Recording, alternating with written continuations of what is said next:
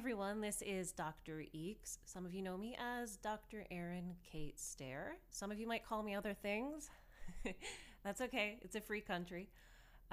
This is another episode of Causes or Cures. Thanks for joining in. Hope you stick around, subscribe, check out some of the other episodes that I have up.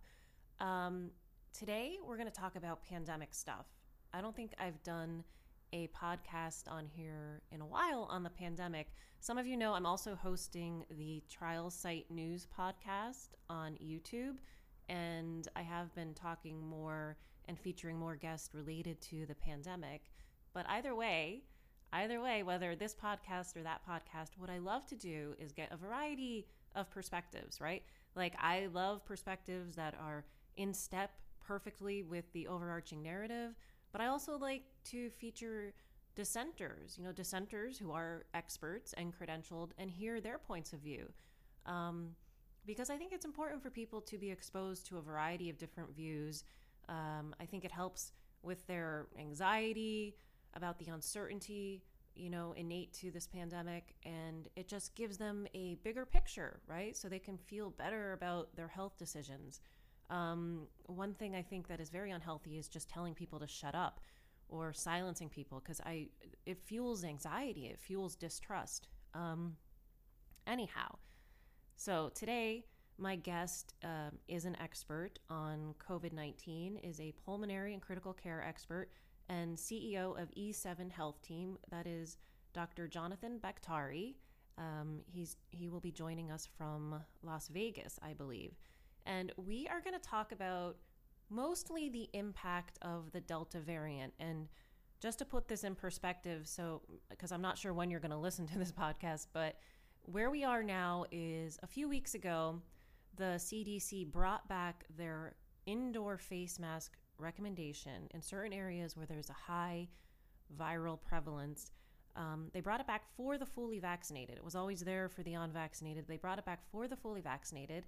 And the reason they did that is because after a few outbreak investigations, they realized that, wow, the Delta variant can more easily break through, meaning cause infection in those who are fully vaccinated. But more importantly, the fully vaccinated can transmit. And if they are infected, they might be able to transmit just as much as, an unvaccinated person who's infected. So they said, wow, that's a big revelation.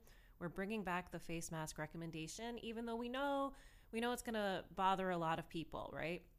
Because it sort of seems counterintuitive. Like, what? We have to bring the face mask back? So I'm going to ask Dr. Bakhtari about that. What are his thoughts on bringing back the face mask recommendation for the fully vaccinated?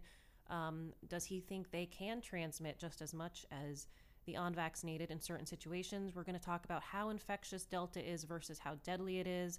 We're going to talk about kids and what parents should do when they send their kids back to school this fall. What are his thoughts on asking children to wear face masks in schools?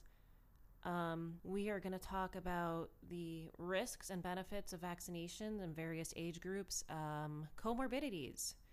Who's being hospitalized? Are they people? Do they have comorbidities? What are their ages? Are they obese? Are they not? All that matters. Boosters. Are boosters in our future? Natural immunity. He's going to touch on that, right? Because we don't talk about natural immunity a lot for some reason.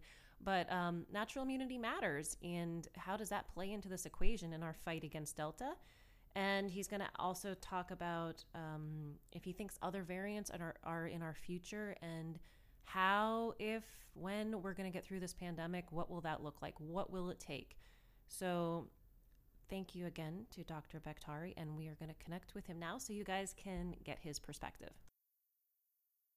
Guys, on the line, we have Dr. Jonathan Bakhtari. Thank you so much for joining in today.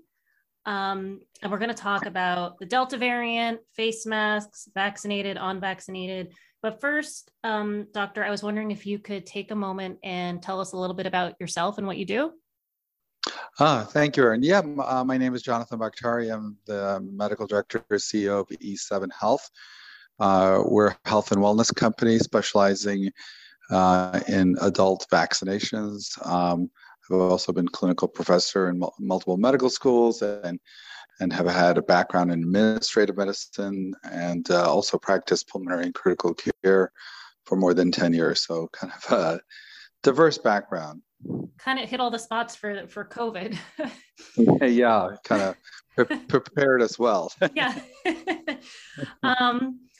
So obviously everybody's kind of talking about the Delta variant. It's here, it's everywhere. The CDC just announced recently, I think it was last week, they said the fully vaccinated have to go back into their face masks now in areas where there's a high prevalence of the virus. I mean, what are your thoughts? What are your thoughts on the Delta variant, and what are your thoughts on this decision from the CDC?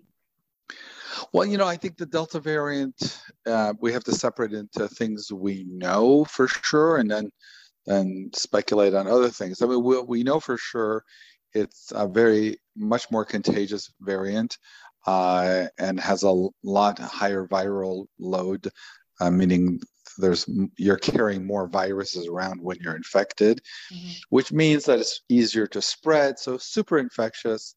We think with the old variants, a typical person who got infected would infect maybe 2.5 other people. This would be significantly more than that, maybe 4, 5, 6 other people.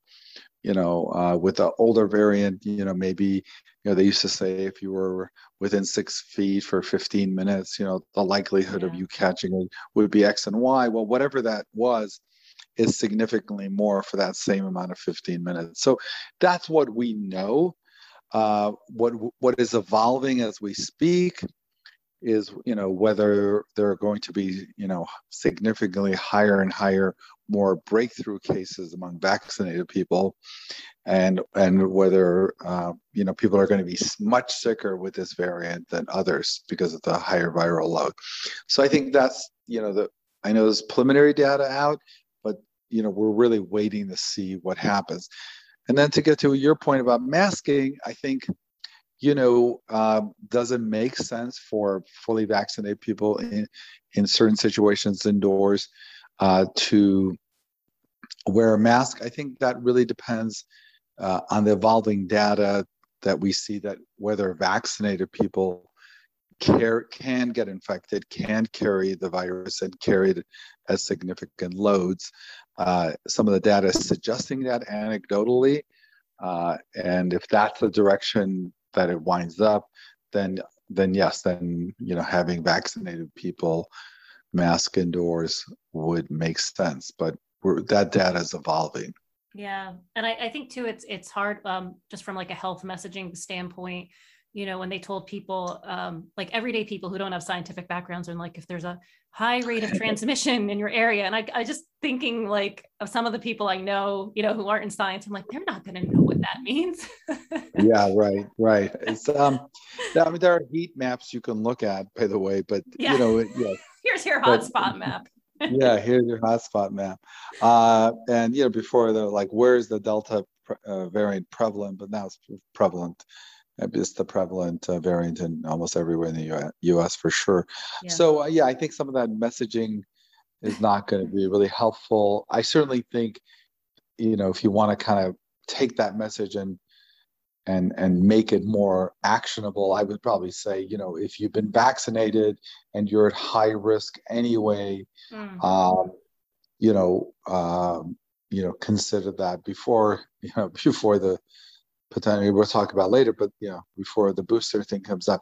But I mean, the real question people need to understand is, when you're wearing a mask, are you wearing that mask to protect yourself, right, or are you wearing that mask to protect others? Because if you're protecting it to protect if you're wearing it to protect others, then you have to understand that what is your chances of being a breakthrough case and spreading it to other people, and who are you going to be around? Are you going to be around vulnerable people or right, non-vaccinated people? So it's a very complicated decision. Yeah, I agree. It's a very nuanced decision because some people they got the vaccine. They didn't want to get it, but they're like, you know what? I'm going to get this to protect someone I'm with who might be immunocompromised or can't get the vaccine for whatever reason. Right. My next question has to do with the concept of fully vaccinated people spreading the Delta variant.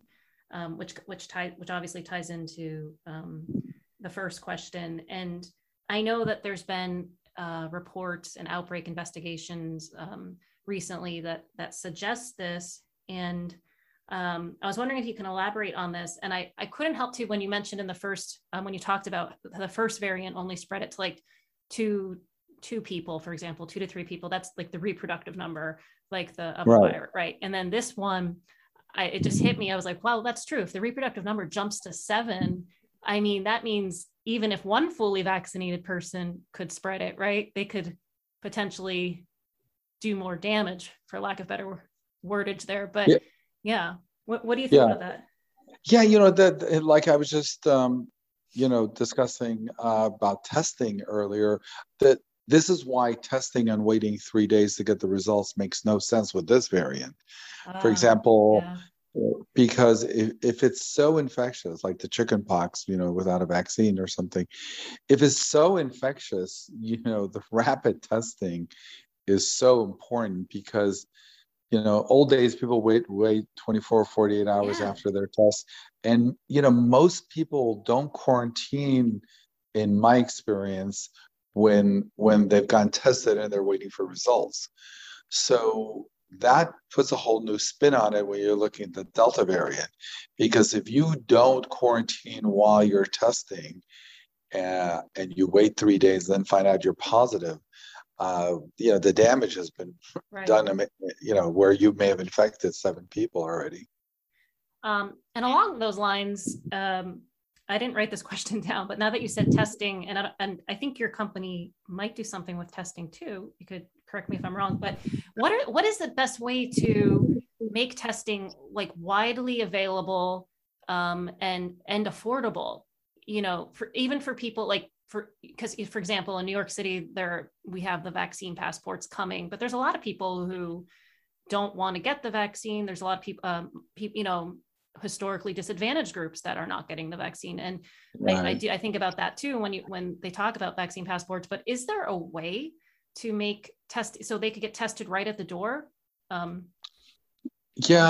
think what we've discovered is you can't, at least at this point, have both rapid and cheap. You can have cheap and you can have rapid, but you can't have both. Because the cheap rapid, if you put them together, at least up until now, the sensitivity, specificity of those tests are not that great. And so when people focus on the cheap, I can get a COVID test for $39 or something, that's certainly not going to be a PCR test. Right. And so I think when you put economics on the sideline and say, we want rapid, and yes, of course, we want the best possible price, but we want rapid, which is the key. Like I know in our clinics, we went initially from doing nationwide saliva testing, which took 3 days at the minimum from the time you ordered. You got shipped to you by FedEx, and it came back. So it took at least 3 days. Then for our clinics, we switched to 12 to 24 hours testing because we saw that need. Yeah. And that's worked out really well. And then I think next week we're going to introduce 2-hour PCR testing. So wow. I think that's the direction we need to be going in. And I think what I've seen when people focus cheap, then the cheapest tests that comes out are often not the best because the client or whoever wants the cheapest. And so we want both. We want to do both if we can. I mean, 2 hours is doable, I think. It actually takes 30 minutes, but we say 2 hours just so patients are not like calling us at 31 minutes wanting the results, especially if there's a lot of volume. So, but it can be done pretty quickly. And that's available. And that's available nationwide. The technology is there. Oh, that's great. Now, I remember when people were getting vaccinated, and this was before last week, when they said stop testing fully vaccinated. Because they might have some viral load, but it's not enough to transmit. What's your take on that now? Again, that literally is evolving by the day because I'm seeing some of the hospitalization rates go up. Before it used to be nobody who's vaccinated is among the hospitalized. Yeah. Just again, it's not published data yet, but if you look at local health departments reporting of how, it's a very small percent, but they are seeing Yeah. more vaccinated people land in the hospital. So that my mind on that is changing daily. Yeah. Of what I think of that. I'm waiting to see the first published reports, but the sort of anecdotal reports suggest that the Delta variant may be causing a small number of fully vaccinated people to be hospitalized. Yeah, and that's what I mentioned earlier when we were chatting. I'm kind of gathering that from Israel too. It's hard to get a big picture of what's happening, and it seems like different things are happening in every country. But it does seem like the rate of hospitalizations is definitely higher for the unvaccinated than vaccinated, but yeah, it's going up. My next question is around that. So I've always been intrigued throughout this whole pandemic about how strong an association obviously age is, but also obesity. And obesity seems to be a significant factor at any age group. And I think I've read somewhere where it even becomes more significant in younger people. So is there any data at all on the people who are being hospitalized with the Delta variant on age and comorbidities? Yeah, I guess you're saying, are the breakthrough cases happening more in the high risk groups? I have not seen that data because it's so fresh. Right. That would be the sheer speculation.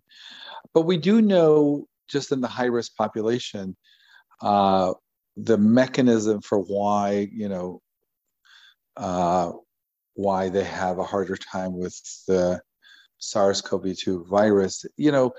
If you believe some of the earlier reports that they have upregulated ACE2 receptors and what have you, so it just is a more fertile ground for the virus to bind and then the immune response to that binding. So again, those are speculation, but yeah. So if you believe that with people, with the first strains, you could certainly believe that a breakthrough virus would tend to do more damage in people who had those risk factors. But still, we're dealing with anecdotes, not data. Right.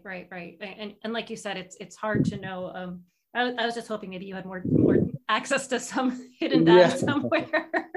Yeah, it's so funny. But I do, but they're all still anecdotes. It's interesting. One of my professors in med school taught me something, which I'm sure many of people have heard, and it just it hit home with me. And he would say, the plural of a lot of anecdotes is not data. So that's so true. So if you have a lot of anecdotes put together, it doesn't really create data. So you really want to see that. Anecdotes are powerful, though. They're powerful as that sometimes they'll use an anecdote as a headline, and that goes viral. Right. But what we do know is the Delta variant has a higher viral load on whoever it infects. Right. And if we know that, we can assume that yes, the people at risk factors will probably have a harder time with it. What are your thoughts on kids? I guess I know kids older than 12 can get the vaccine. Kids younger, not yet. But in terms of them managing the Delta variant, getting hospitalized, getting sick, and with parents are wondering, well, if I send my kid back to school, does he or she have to wear a mask? Does he not have to wear a mask? Yeah, I think someone might argue there's no harm in people wearing a mask at school, so why not do it? I think the nice thing is we are taking the 12-year-olds hopefully out of the equation this time around. I mean, last school year they were part of the equation, but we're taking the 12 to 16-year-olds out of the equation now since they can get vaccinated. Um, and they're mandated to get vaccinated for a whole host of things, like by seventh grade in a lot of states you need your tetanus shot, you need to prove all your childhood vaccines. So I think adding COVID to mandated vaccines for 12 and above, I'm not suggesting, I'm not promoting or not promoting, I'm simply saying it's in line with other vaccine mandates for school. So if you take them out of the equation, then you're left really, what are we talking about? The 6 to 12-year-olds. And we're just taking pre-K out of this for a second, but the 6 to 12-year-olds, are horribly bad at social distancing, and they're bad at properly wearing masks. So I don't know how much of this is academics, because in the real world, you mean? Yeah. Where the rubber meets the road. Yeah. I don't know, talking to a 6-year-old about making sure the mask is above his nose and tight fitting, but take it off and put it back on for eating. And, right. don't go hug your classmate. And, it's, it can be done, but I struggle with that. I do too. And there is a whole school of thought on, especially the younger children picking up social cues and that kind of thing, which I do appreciate. I wanted to, there's a lot of resistance from parents to getting their kids vaccinated. There's talks about, maybe only give them one dose.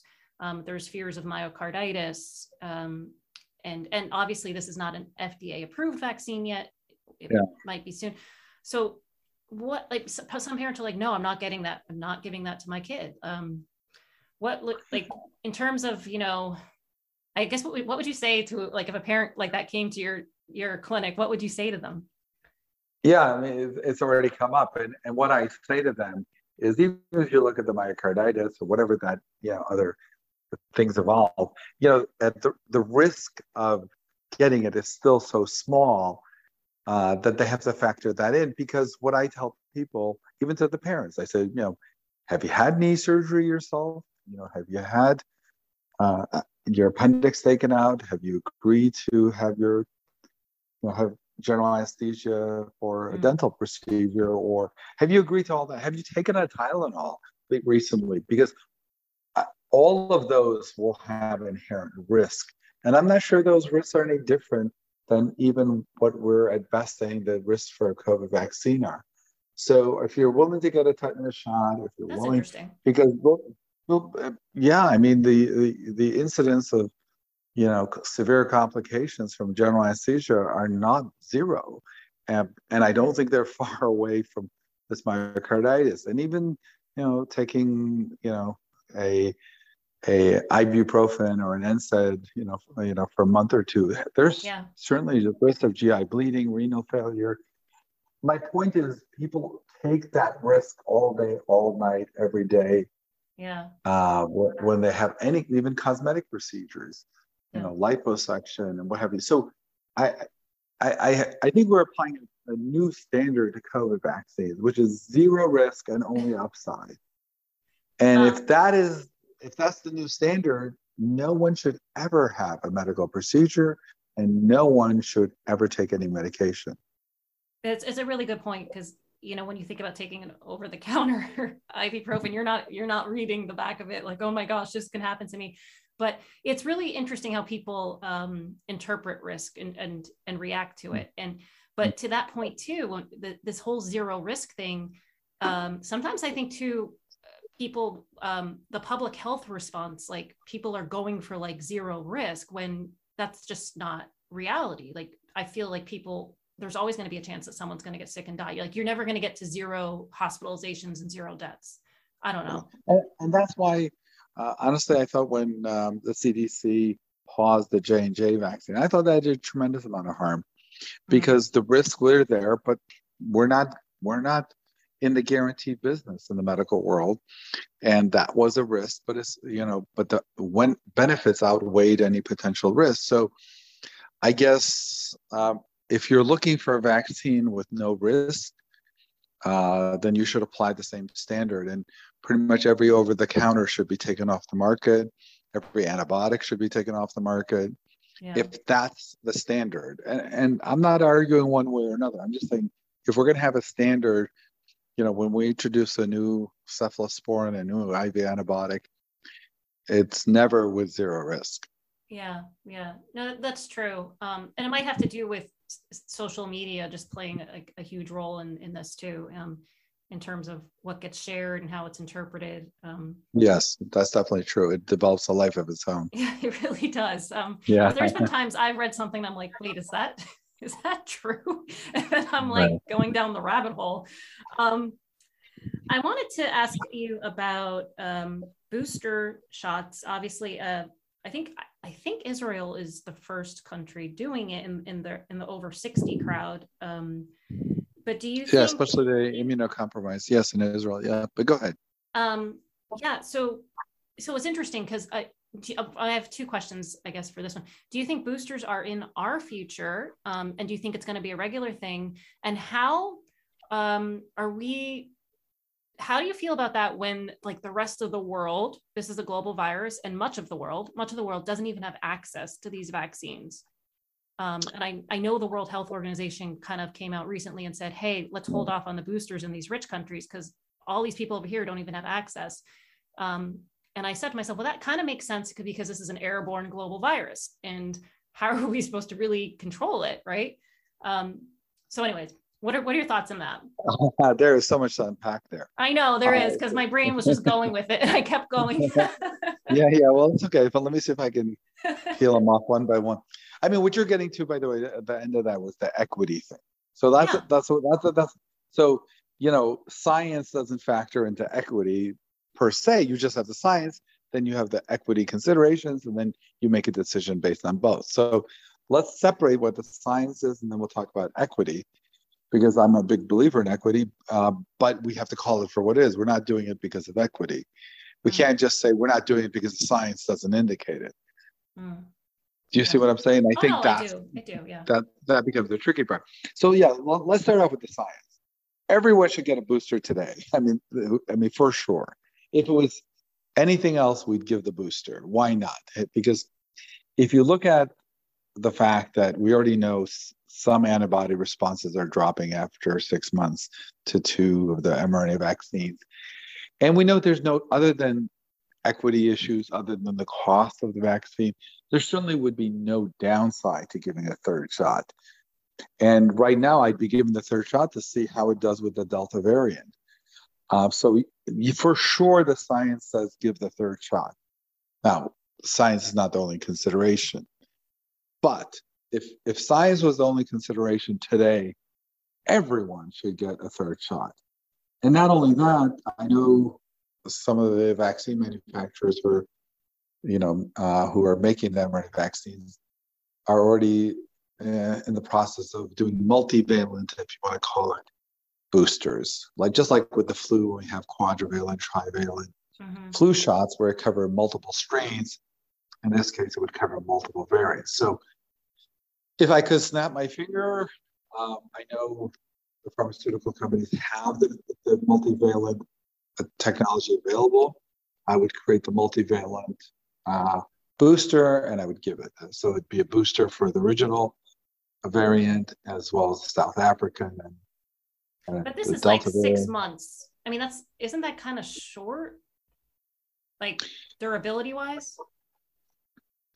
Well, it may be, or it may be, we haven't had enough boosters. Like, for example, with polio, we give 5, and then you're good for life. Right. I mean, so that the physiology of your immune system may be that you need to get it to remember, because not only are we boosting, antibody productions, but we're also upregulating the cellular immunity and T-cell immunity. So for whatever reason, certain vaccines need 4 or 5 doses to really give you lifetime protection. Yeah. And so we don't know. And yes, you may be right. We may need yearly after that, or it may be we just haven't gotten to the 3rd or 4th dose that will give you lifelong immunity. Does that make sense? Yeah, no, that makes sense. That does. It does, absolutely. So yeah, I'm a big fan of certainly giving everyone immunocompromised or at high risk a booster today. I just think there's the other public health issue besides the equity thing, which I think you brought up. The other public health issue really is, are we going to take our eye off the ball by diverting time and energy to getting people a booster, whereas there's still a subpopulation that haven't gotten 2 shots? So think of it as if you had limited marketing budget, and you still haven't gotten everyone to buy your first product, then you roll out the second product or version 2. So I think part of it is, the CDC kind of, besides the equity aspects, looks at and says, well, we have limited resources in campaign. Should we be focusing, we're at 50%, should we be focusing to try to get 60% of the population 2 shots? Or should we work backwards and see what percent of the 50% are willing to agree to a third shot? Yeah. And so I think that's really what's driving the not having boosters yet, as well as the equity. That makes sense. What are your thoughts on the natural immunity? I know there's been some research lately that says people who recovered seem to have a good response, like long durability. Whether or not that lasts, I don't know, but right. We don't really talk about it much, though, which I always, it's become like this taboo issue. I just remember being in public health school and learning the definition of herd immunity. And I'm like, well, it was always vaccines and natural immunity that kind of, and it was always on a continuum, because it kind of, someone who might have been immune to last year's strain is needing the vaccine, right? So what are your thoughts on that? This is something I really, funny you should say that. It's another sort of like area that has been perplexing for me, because it's really, herd immunity is simply a math game, right? Yes. And so if you really believe more than 100 million people in the US have already gotten COVID, let's say you believe that, and we have good data for that, because for every 1 documented case, there's potentially 3 or 4 undocumented cases.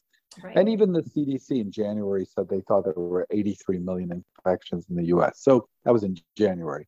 So can we, all agree that there's probably more than 100 to 130 million infected Americans who've naturally been exposed to the virus? If you believe that, plus you believe that there is 150 million people that have now gotten the vaccine, well, it's not as simple as adding those 2 numbers up, because a lot of people who got infected got the vaccine. Right. So depending on what that number is, we're talking about maybe at least 200 million people maybe who've either gotten the vaccine or who have gotten infected.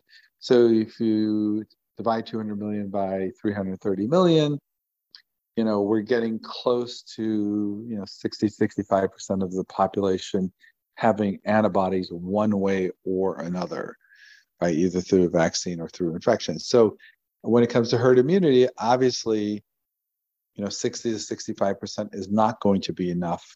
And it's actually the Delta variant, because it's so contagious, makes whatever number you would have needed for herd immunity with the first variant, it's going to make that number. So let's say we thought with the original variant, you needed, 75-80% to get a herd immunity. Well, with the Delta variant, that might be another 5-10% to really get to herd immunity.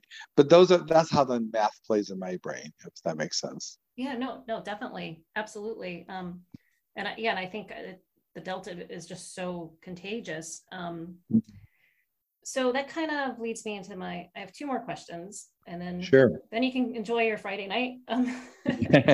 My pleasure. So the Delta variant is here now. What are your thoughts on another variant being around the corner? I've heard things about Delta Plus, but or Lambda, Lambda. Do you think we will ever get ahead of this in the recent future? Look, Yeah, I mean, like you suggested in one of your comments earlier, only a small percentage of the world has gotten vaccinated, maybe 20%, whatever. Yeah. But yeah, obviously we need that number to be higher because look, where did the Delta variant come from? It came from India. Why Right. did it come from India? Because they were having, at 400,000 plus cases a day. And remember, again, I'm a math guy. If you have 400,000 cases a day in a country, and each virus replicates, a billion times in every person. Right. You just do that multiplication, and you see how many viral replications you have per day versus in a month, and then you say, okay, we have trillions of viral replications. What are the odds of one of those will have a natural mistake or mutation that will give a survival advantage to the virus? And yeah, 99.999% of the mutations will have no impact or a bad impact. But sooner or later, you may get a good impact in terms of what the virus considers good. And it will make it, then you get the Delta variant. So we got the Delta variant from, you know, parts of Asia, Right. and that's because the virus keeps replicating. So it really speaks to that equity thing of Right. getting more vaccines to across the world. And I think part of it is also, I think a failure of the Chinese and Russian vaccine Yeah. to deliver on what it was supposed to, because Yeah. I think if we had more effective vaccines from more suppliers and more regions, um, because we can't just have the U.S. or Europe, try to vaccinate, the No, whole world. just the logistics of some of these vaccines too. It's very difficult. Yeah, I think we need more countries to, try to develop technology and create more, coronavirus vaccines. Yeah, yeah. And that's why I always tell people when I'm doing like focus groups and stuff, I'm like, let's not bash the unvaccinated because like that's kind of like a first world thing to do when there's so many Right. people out there who are unvaccinated and do not have the access that you have. And you don't want that. You don't want this idea of this is a pandemic of the unvaccinated to kind of go viral. Um, Yes. so yeah. So my final question is thank you so much for taking time out of your day. It was very interesting. I look forward to feedback from my listeners. So if people want to learn more about you and your companies, where can they go? Yeah, we have E7 Health is our company. If they want more just information on COVID and related kind of topics, I have a website, bakhtarimd.com. We even have a YouTube channel, Bakhtari MD, where we do a lot of similar conversations like we had today. If they want to stay up to date on the pandemic and other healthcare topics, I think both YouTube as well as our website, bakhtarimd.com, they should get plenty. There's a lot of content, plenty of information and updates. Awesome. Awesome. Well, thank you so much. I will share those links too in the podcast description so everybody has them. And yeah, thank you again. And I'm not sure what state you're in or what time it is. I think it's Pacific time, but Yes, Pacific time. Yes. but enjoy the rest of your Friday night and thank you so much.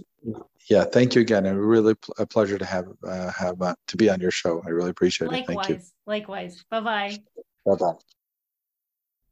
All right, guys, thanks so much for tuning in to that episode of Causes or Cures. Let me know what you thought. You can hit me up on Twitter, Instagram, even YouTube, Facebook. I'm not on TikTok yet. Nope. I had to cut myself off, right? Like too many apps. I just don't like live our life through a bunch of apps. It's like living life through a filter. So I had to cut myself off somewhere. And that was TikTok. But I hope you guys share this episode, check out some of the other episodes, and subscribe. Please subscribe and review it too. It's a little podcast that I started two years ago, and it's going pretty good now. From my apartment here, and hopefully I do the best I can with trying to shut out the New York City noise. You can only do so much. If you live in New York City, you can't ever really get it perfectly silent. And that's okay. That's okay because perfect is the enemy of good. All right, guys, take care, and I'll see you next episode.